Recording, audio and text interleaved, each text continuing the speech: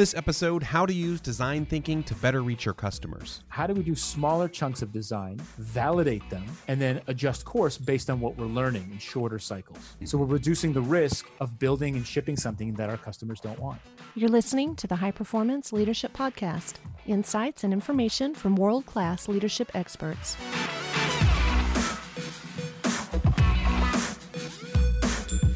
Welcome to the podcast. I'm Randy Lane. On today's show, I'm talking with Jeff Gothelf. He's a former software designer who's now a business consultant and author. He helps companies use design thinking to stay relevant in a changing world. What got you here will definitely not get you there. The pace of change is just too rapid. What's changing is the underlying technology and the expectations from consumers. And now, here's Jeff.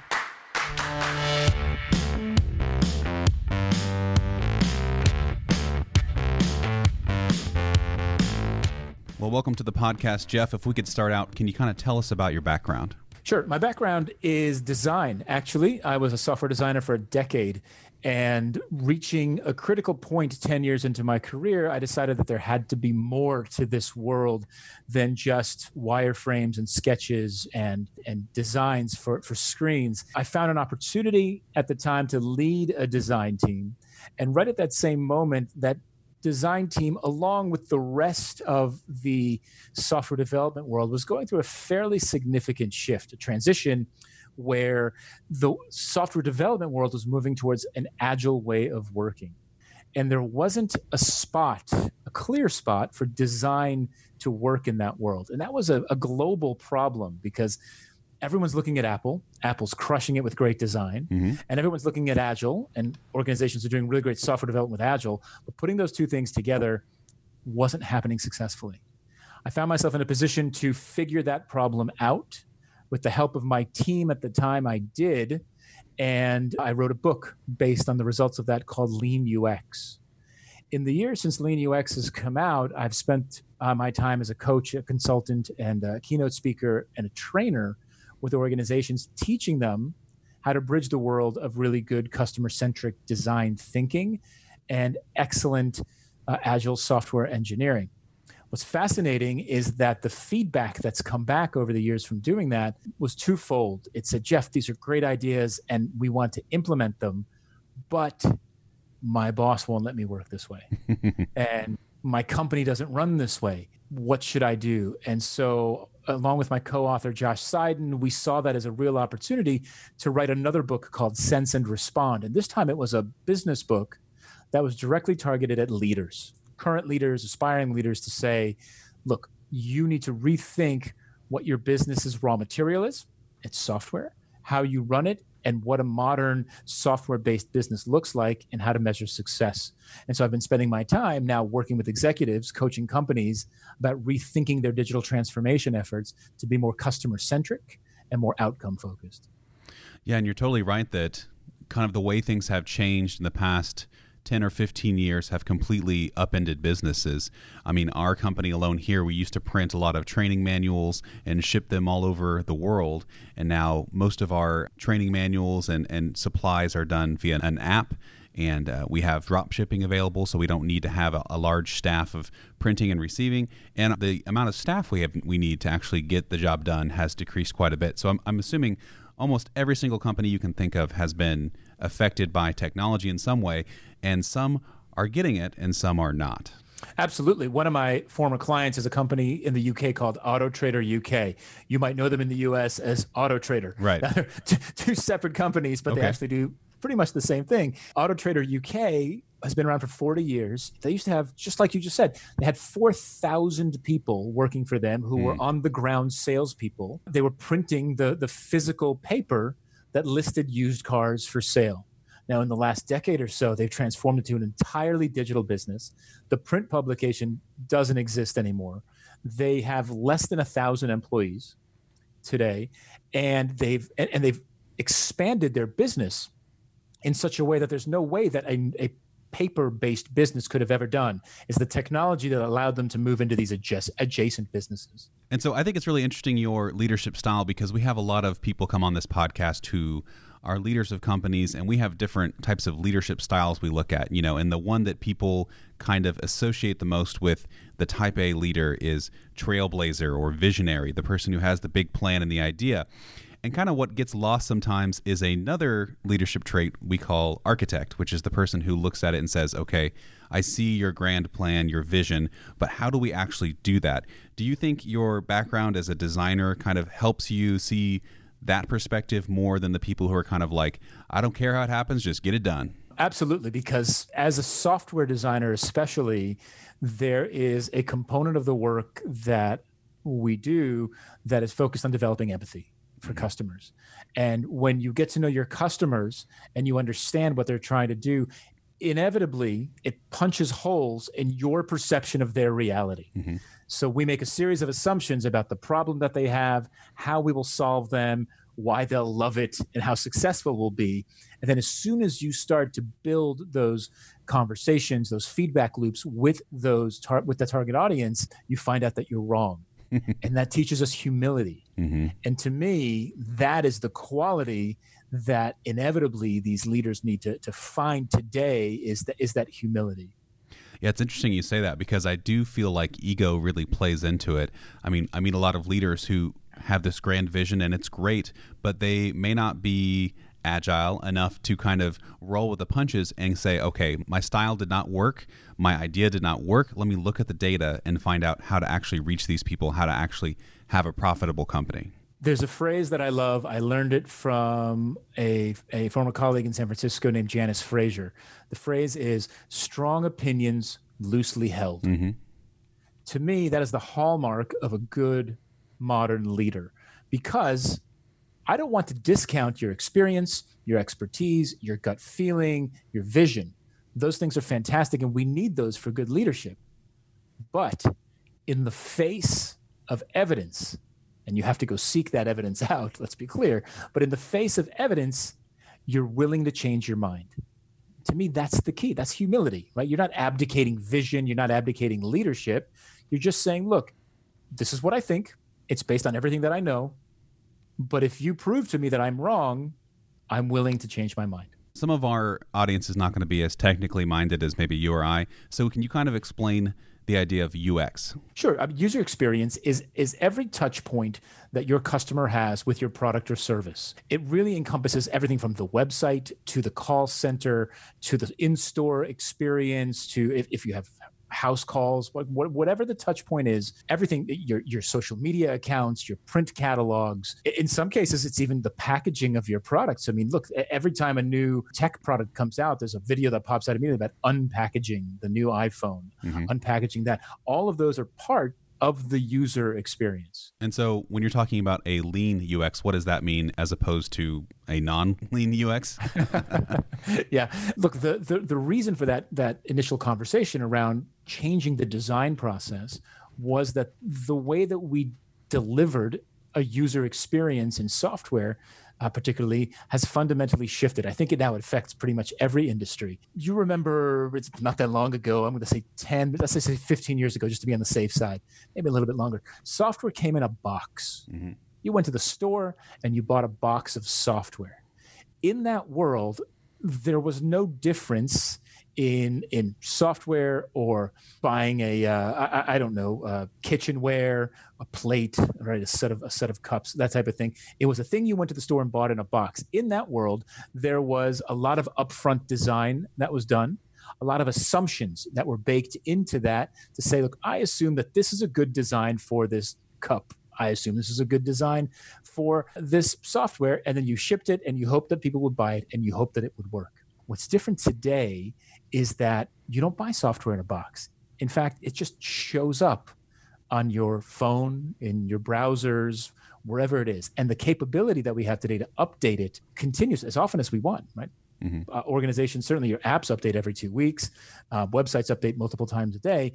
That allows us to learn much more quickly if we're building a great customer experience. We don't have to wait until someone buys the box of software and installs it and then gives us feedback, right? It just shows up. And then if they use it, if they don't use it, if they buy from us, if they don't buy, if they come back on a regular basis, they tell their friends, if they write us a positive review, right? These are all behaviors that we can see that tell us that we've delivered value.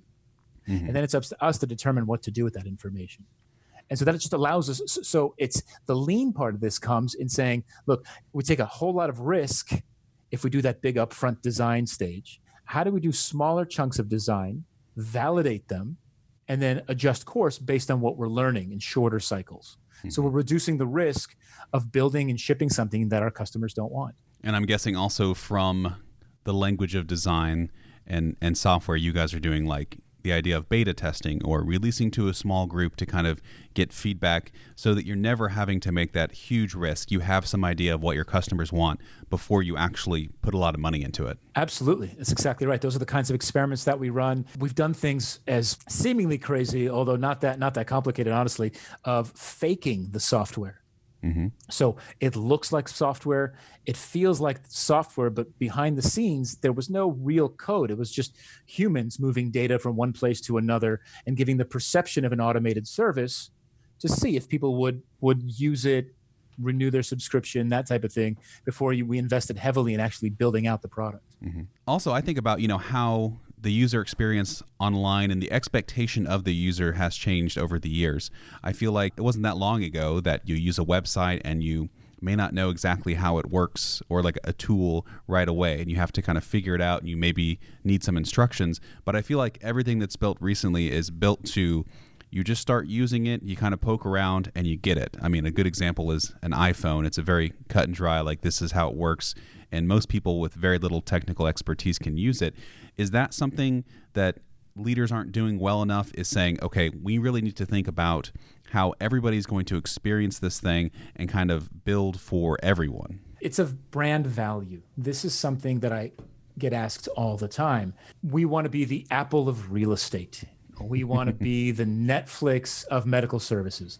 That's terrific. Is great customer experience a brand value for you? Are you building a culture? Are you leading an organization that values great customer experience, great user experience?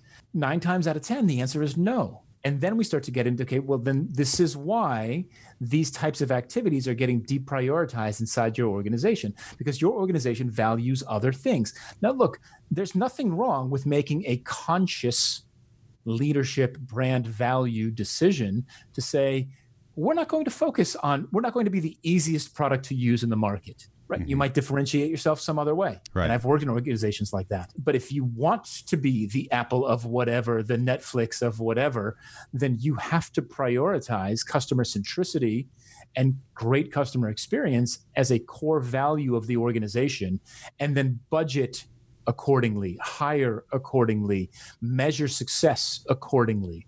You can't just say those words and hope that it happens. When you're working with an organization, are you working with more technical organizations, or are you working with organizations that are trying to become more modernized that maybe weren't? These days, I work with almost every kind of organizations, but generally speaking, I work with the technology teams inside traditional companies. So I work with a lot of large clients, banks, insurance companies, telcos, that type of thing.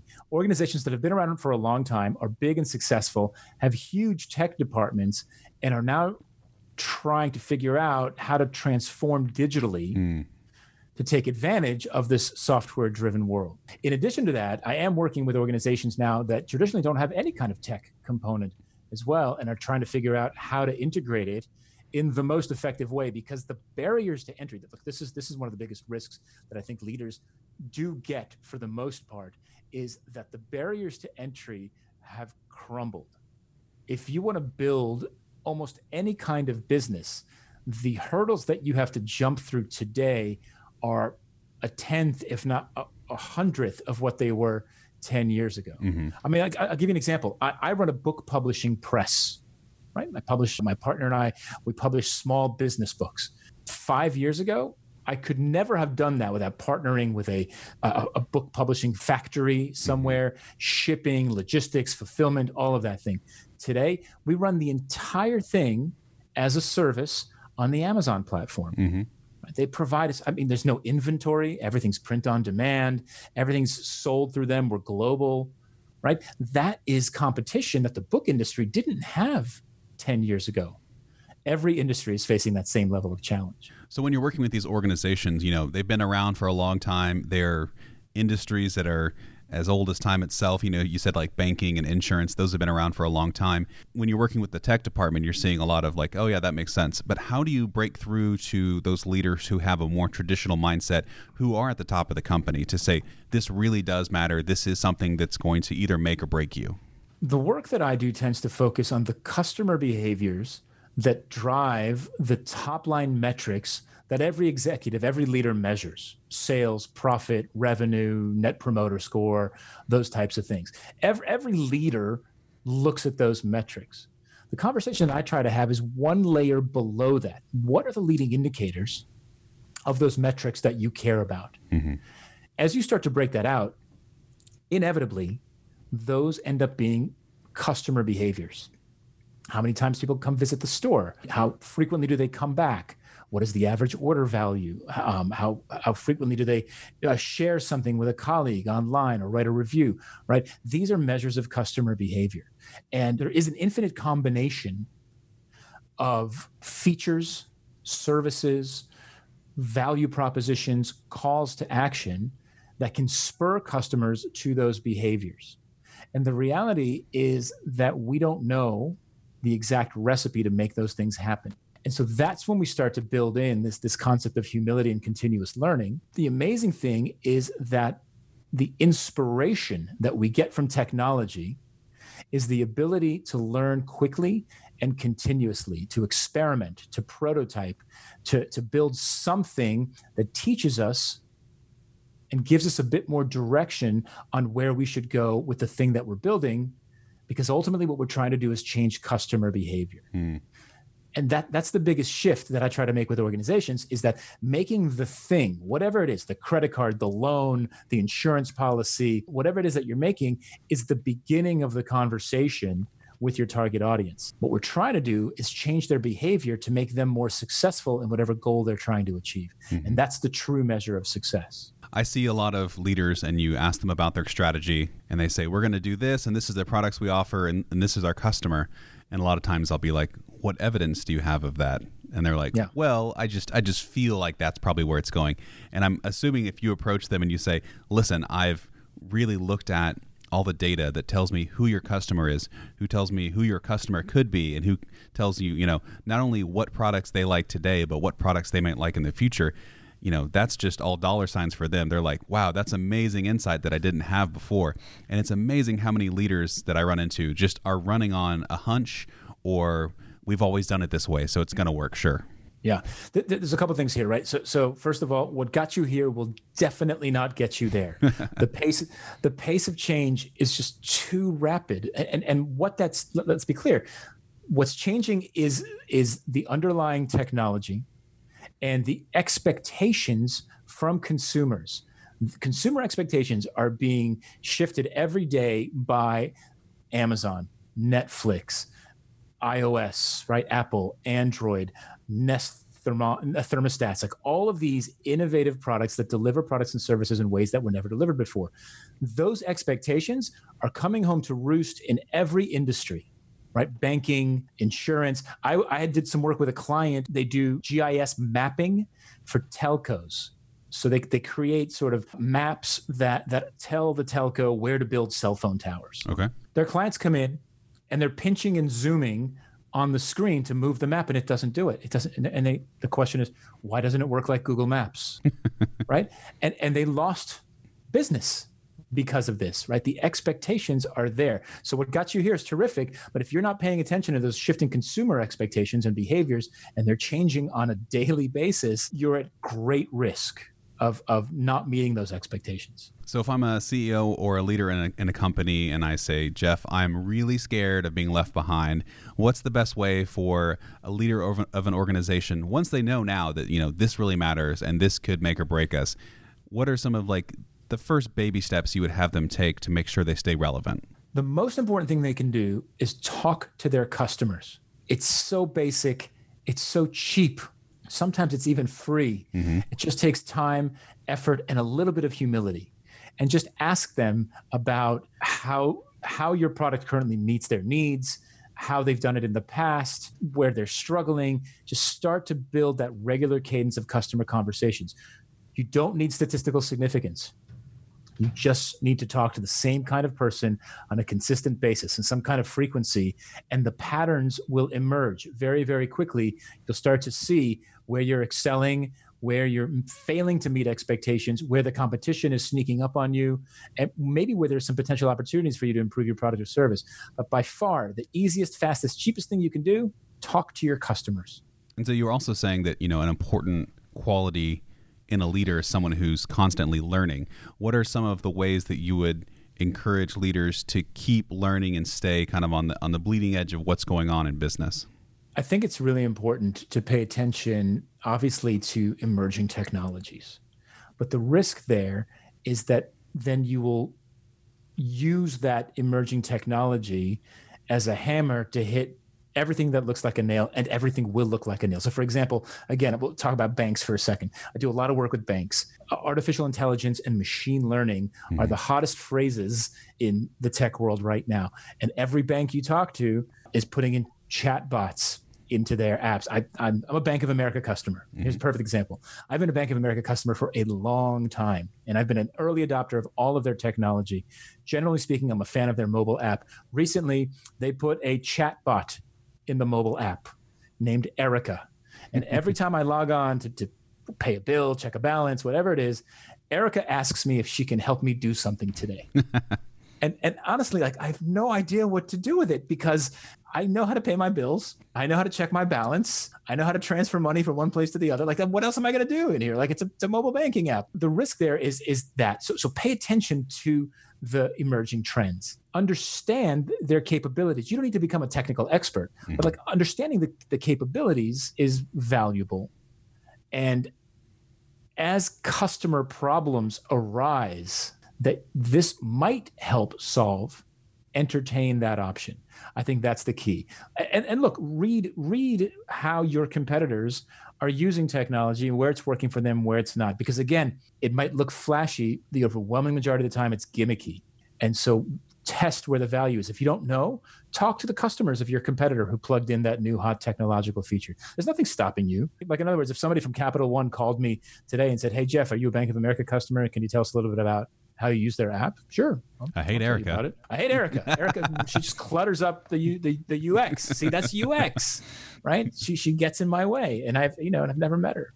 I'm sure she's a lovely person. That's hilarious. I also feel like there's probably a issue with people get so hung up on the technology that they're doing the grass is greener type of thing, and they're comparing themselves to their neighbor or their competition so much that they're not actually innovating themselves. Yes. Feature parity is an endless arms race. If they're doing it, we have to do it, right? You have no idea why they're doing it, what their strategy is, and whether this is even successful for them. It's not a strategy. It's an arms race. And what you end up with in an arms race is bloated products and services, where you've got a bunch of stuff in there that you're supporting because you're offering it, that a small minority of your customer base actually uses.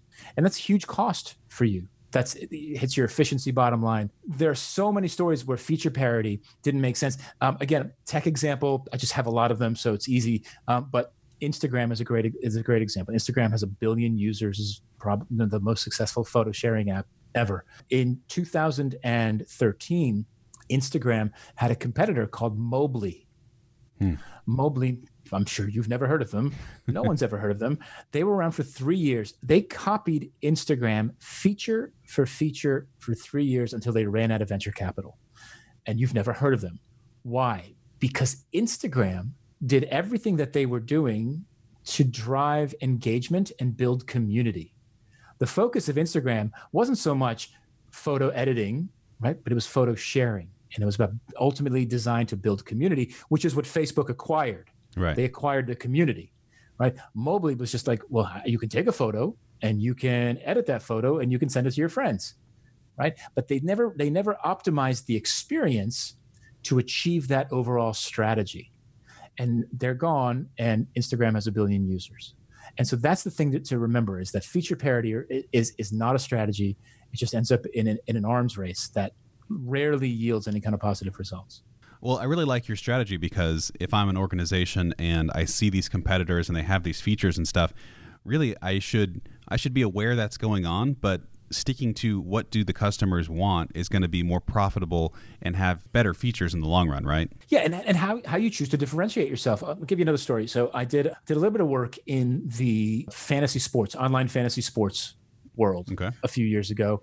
And in the US, I don't know what the situation is now, but certainly a couple of years ago, there were 2 big players in the space, right? There was FanDuel and there was DraftKings. That's it. Yes. There was FanDuel and there was DraftKings. Where have they gone? I haven't heard them for such a long time. Yeah, so there's a story there that I don't know if we've got time for in this podcast. But look, you've got 2 services in an arms race, essentially spending millions of dollars to acquire customers and essentially offering the exact same service and splitting the market in half. Basically, they owned, like those 2 companies owned the market. And so the question is, how do you want to differentiate, right?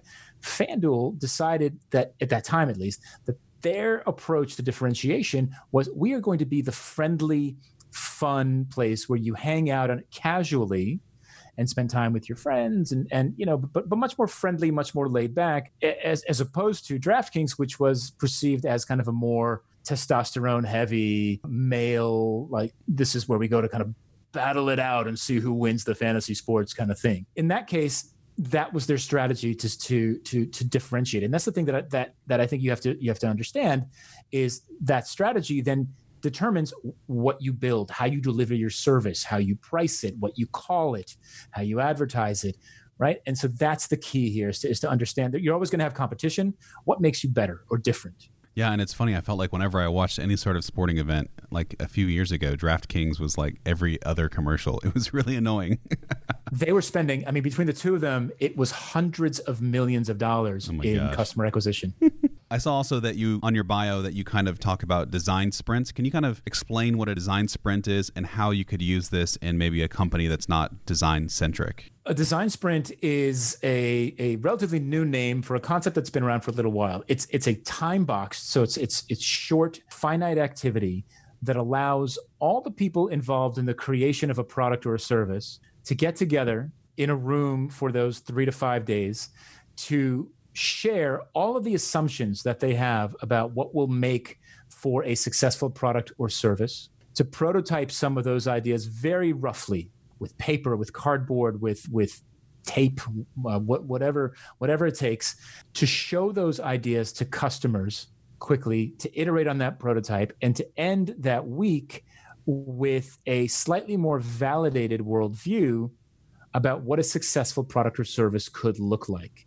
It's an intense, scripted, facilitated activity that's designed to get as much real-world fact as opposed to strong opinion into the conversation, so that when the initiative starts development for real, when you start to actually work to build this thing, we're working from some element of evidence. And so is there a way that we could use that, as a regular company that's not a software type of company, or can kind of refine the products they offer, can kind of help them get some clarity on some issues? Absolutely. So let's say again, so let's use banking for a second. So you're a bank and you want to issue a new credit card type, right? You make credit cards. That's what you do. You make a series of assumptions that travel benefits coupled with vacation discounts will attract the kind of customer that you're looking for. You have a sense of how to present that. You have a sense of what the value proposition would be. We get together all the people in the room. Those are all assumptions, right? To be clear, those are all everybody's best guesses about what will make for a successful product. We put all those ideas out there. We discuss amongst all of those things, what are the risks? What are the biggest risks that we have about this new credit card product? And somebody will say, well, whether we can differentiate it sufficiently enough from all the other things that we currently offer. And you might decide that that's really important to test, because if you can't differentiate it sufficiently, no one will get it. And then we talk about, well, what's the easiest way for us to test that? Well, you could fake commercials or marketing material for it in the course of that room. You build some ads, maybe you show them to some people, maybe you put them online, you get some feedback, and then you decide based on that how to best continue down this particular path. So the concepts hold true for whether you're building software, insurance policies, Sharpie markers, microphones, you name it, because there's assumptions that go into every single product development. And the question is, where should we invest? Yeah. And if you can understand where you're best going to deliver customer value by witnessing the changes in their behavior that you're looking for, the easier it is to make those investment decisions, the less risky it is. So talking to you and kind of thinking about some of the most basic ideas that can get some really big return on investment just from what you've been talking about. Like, so tell me if this is a good idea or a bad idea. If I'm an organization that has collected for marketing use, emails or contact information of my users, my customers, would it be a good idea to put together every once in a while kind of like a survey about how people perceive the stuff that they've bought, the products, the services, and try to maybe offer an incentive like, if you fill this out, we'll put you in the running for a $50 Amazon gift card or something like that. I know that's important because there's so many surveys I pass on that are like, why would I give you 20 minutes of my time? My time is very valuable.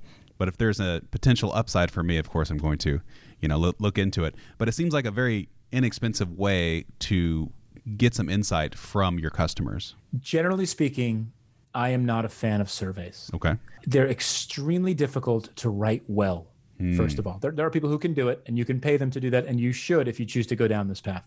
They're difficult to write well, and like you said, they get ignored a lot. So you have to ask yourself, well, who's actually got the time to fill these things? Who's taking the time to actually fill these things out? And then most importantly, I think with surveys, the challenge is it's extremely difficult to understand why somebody is answering a survey in a particular way. I gave you a 6 out of 10 on this particular service. Well, why? And they might give you a couple sentences, but it's not a story. I think it's a far more valuable use of your time, effort, and resources, and those incentives that you mentioned, to get your customers to talk to you and tell you a story. Really easy. Tell me about the last time you used our product or service. Or tell me about the last time you tried to buy an insurance policy. And just listen for those stories. Because if you ask 3, 4, 5 people the same question, and and these are relevant people, not just any random 5 people, but relevant people, right? The biggest obstacles to your success reveal themselves almost immediately. And then I think probably one of the other things that, based on your ideas, that I would do, and I try to do for all of our clients and for ourselves, is track as much as you can with the behavior of your people. So like who's buying what, where, when are they buying it, when are they visiting the site, are they doing what you want them to do as far as filling out a form to get a lead magnet, something like that. So just always having that data to look through and kind of glean some insights. Analytics are key. I think it's irresponsible in the 21st century not to be measuring customer behavior with your product and service. And this is obviously very, very easy and simple to do with any kind of digital product or service, but there's no reason you can't be doing it in physical environments as well. Understanding how many people come through your store on a daily basis, how many people actually buy something. It's critical to the success of your business, and it's critical for making better guesses, right? So how do we move forward from here? Again, that's an educated guess. I want to be clear. I know you're smart. I know you're excellent leaders, but it's an educated guess. You can make better guesses if they're data informed. Mm-hmm. Well, if people want to find you, what's the best way to find you online? I'm super easy to find online. That's by design. I have a LinkedIn profile. Please feel free to connect there. I write on Medium and on my website. If you go to jeffgotthealth.com, all the links are there for all of my social media, all of my writing, all the books. Easiest way. Can you spell out your last name? G-O-T as in Tom, H-E-L-F as in Frank. It's jeffgotthealth.com. Got Health? Mm-hmm. Like Got Health? Like, are you healthy? Mm-hmm. Okay. Easy way to remember. Excellent. That's right. And you got 2 books, is that right? Technically 3. 3, okay. If I'm humble bragging just a little bit. Yeah, that's okay. I wrote a book called Lean UX. It's on Amazon. You can absolutely find it there. The second book is called Sense and Respond from Harvard Business Review Press. It's also on Amazon. And the third book is called Lean versus Agile versus Design Thinking. It's a short book about reconciling process into a more customer-centric way, also available on Amazon. All right, Jeff. Well, thank you so much for coming on today. I've learned a lot, and I have a lot of actionable insights I'm going to start implementing. My pleasure, Randy. Thanks so much for having me on.